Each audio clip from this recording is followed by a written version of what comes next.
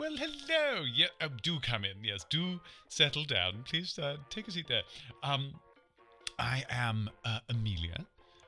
Some of you have met me. Many of you have not. I'm Amelia, and I am here to open a portal, as it were, into the third episode of Impossibility Space. And I'm essentially here for a sort of recap, if you like.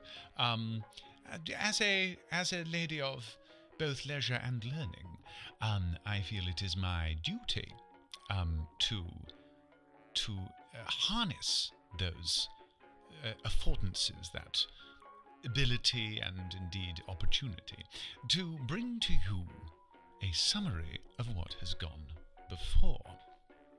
So, episode 1, you will remember, was a sort of a speech, a declarative from some sort of figure, one would assume alien, who it appears was claiming to have made its, or his or her, or their way here across some sort of universe they traversed. And on arrival, had discovered that they were able to put one foot in the world of sort of livingness things, and another foot in the world that is sort of barren and lifeless. And that, yes, they learned there was a way that they could sort of allow the entrance of one into the other, the sort of spreading of its virulence, one way of thinking of it. I do try not to think of things as virulent too often. I think these days it's rather an unpopular position to take, and only the enormously wealthy, such as myself, would dare really to see as being virus-like. Actual human beings that are simply living. Only for us is it de rigueur to look upon people as a virus. But why? Well, it's the wealth, you see.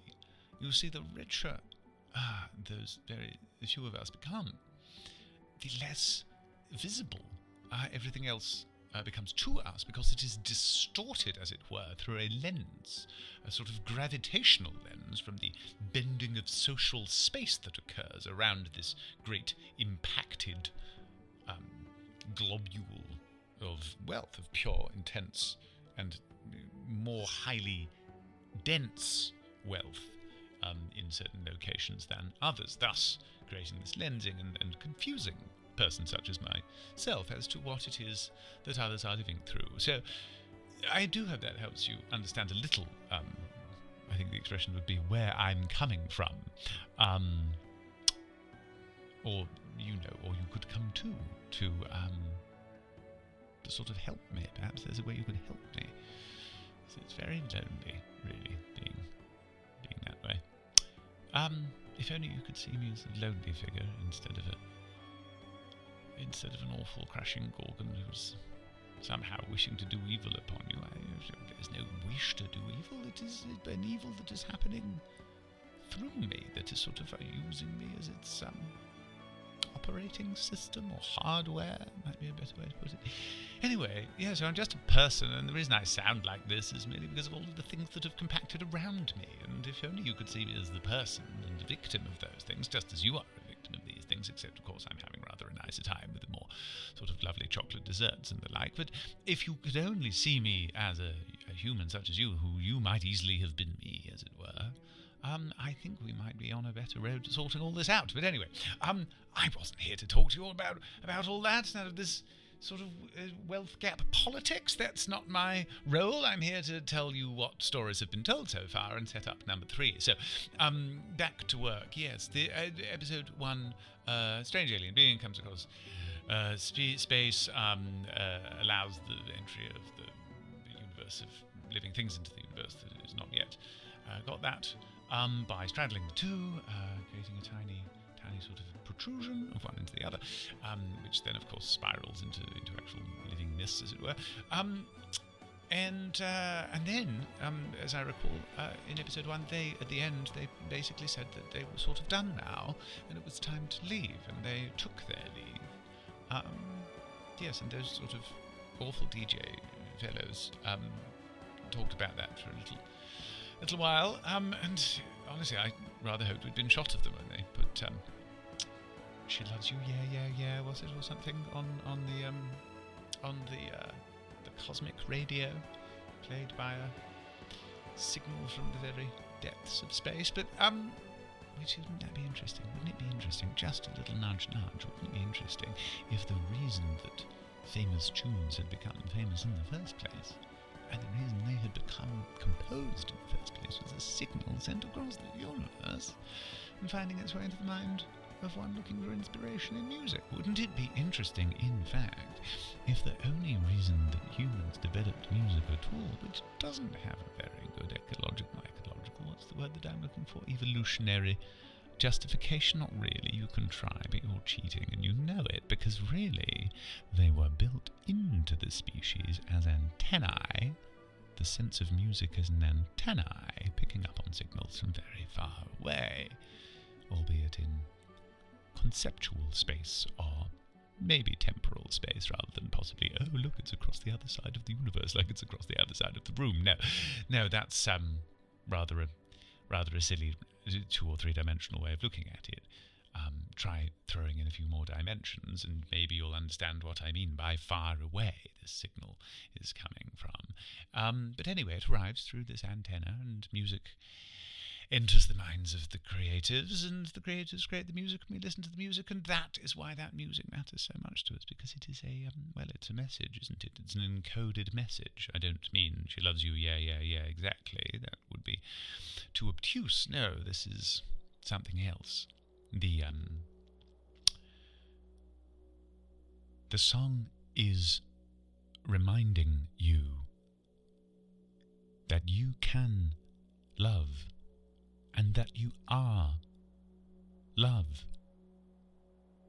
That's why we sent it, and why we're sending this strange story through this man too. So you see, yes, that was the point of it, I think. That's really what was trying to be said. Anyway, so that was episode 1. Episode 2, how long is this one? Are we already longer than episodes 1 or 2 simply describing episodes 1 and 2? Because I'm not sure if I'm doing my job, but maybe I am. Anyway, episode 2, yes, the DJs again. These two awful fellows were telling a story of their own, to do with, they were handing off one to the other, and one of them was providing the sort of slightly posher voice. It's delightful that he thought of himself as posh. It's really, oh God, I mean, posh is 400 layers below me, and people don't even know about the layers in between those and where I am, and they barely know about where I am, except that I tell them. So anyway, where were we? This isn't about, this is about these two DJs telling the story, handing off to each other. One of them thinking he is sort of slightly the social superior of the other, but very silly, really, them right next to each other in the grand scheme of things. And they are telling this tale, which was somewhat reminiscent of the previous one in a sense, because it began with this journey across the cosmos, with a bit of string in one's hand, I think, in this particular case, that we were using it to pull themselves along or something.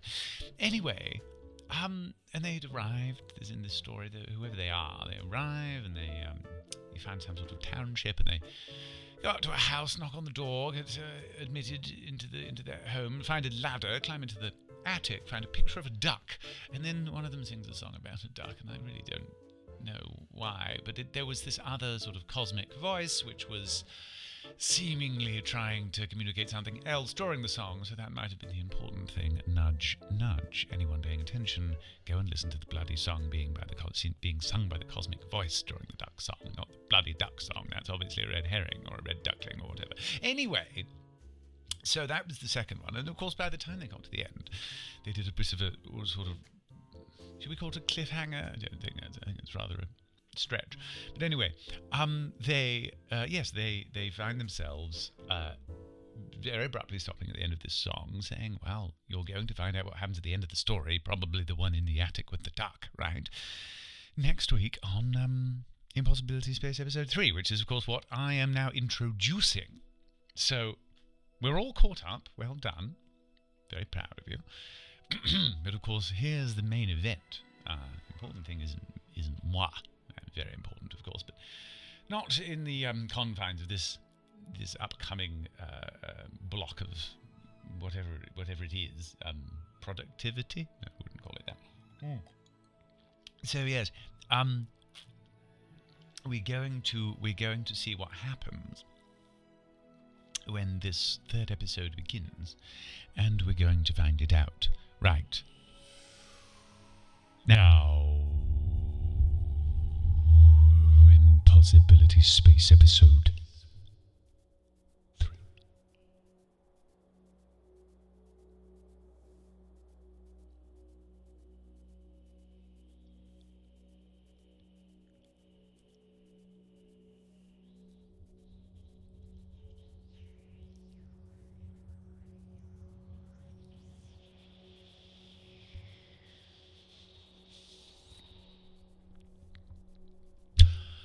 When we came here, when we found the house, the ladder, the attic, the picture in the frame, when she saw him, our child, in that frame and held him to her breast in her mind as she looked at the picture and knew he was gone from us. When we saw that, we knew things had to change.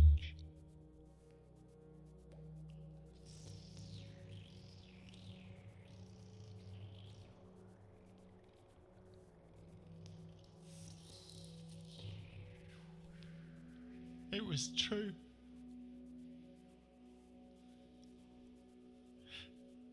We agreed. We knew. Our child was gone. And we had to change things. We made a pact. I held his hand. We made a pact. We did. We promised, eye to eye, that thing which made the two of us one thing would not die with our son, but instead would get new life. Not this time in a being of flesh, but as a being in and of itself, added to the universe.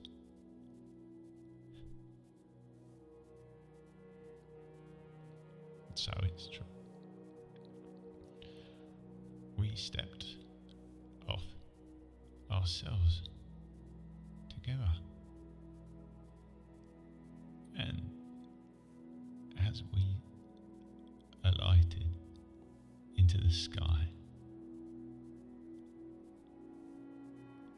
we burned bright together as one star.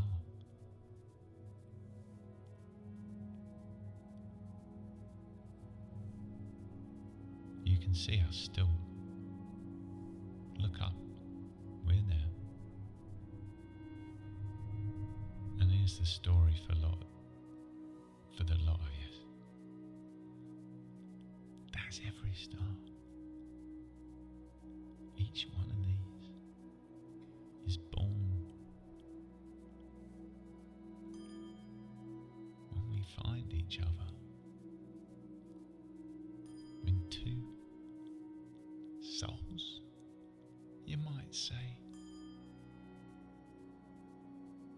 Touch, inflate, and burn up together. You don't die alone.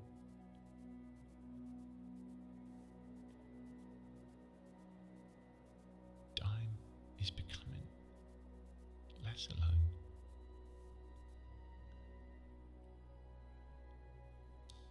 Well, bloody hell. Now, that is not what I was expecting. Episode 3, your sneaky thing. Sorry. Thought it would be more DJ shouting and some other sort of storytelling, but no. It turns out, in this, it seems to me rather longer. Is it long? I don't know. It's hard to tell when I'm doing it. This third episode of Possibility Space. Oh, Possibility Space. Not. This third episode of Impossibility Space. I think it might be called Possibility Space, you know. Maybe it is. Should probably just do that. I don't know if Ross will be pleased, but, well, maybe he won't mind. Maybe they're all one thing. Maybe they're all one thing. Possibility Space.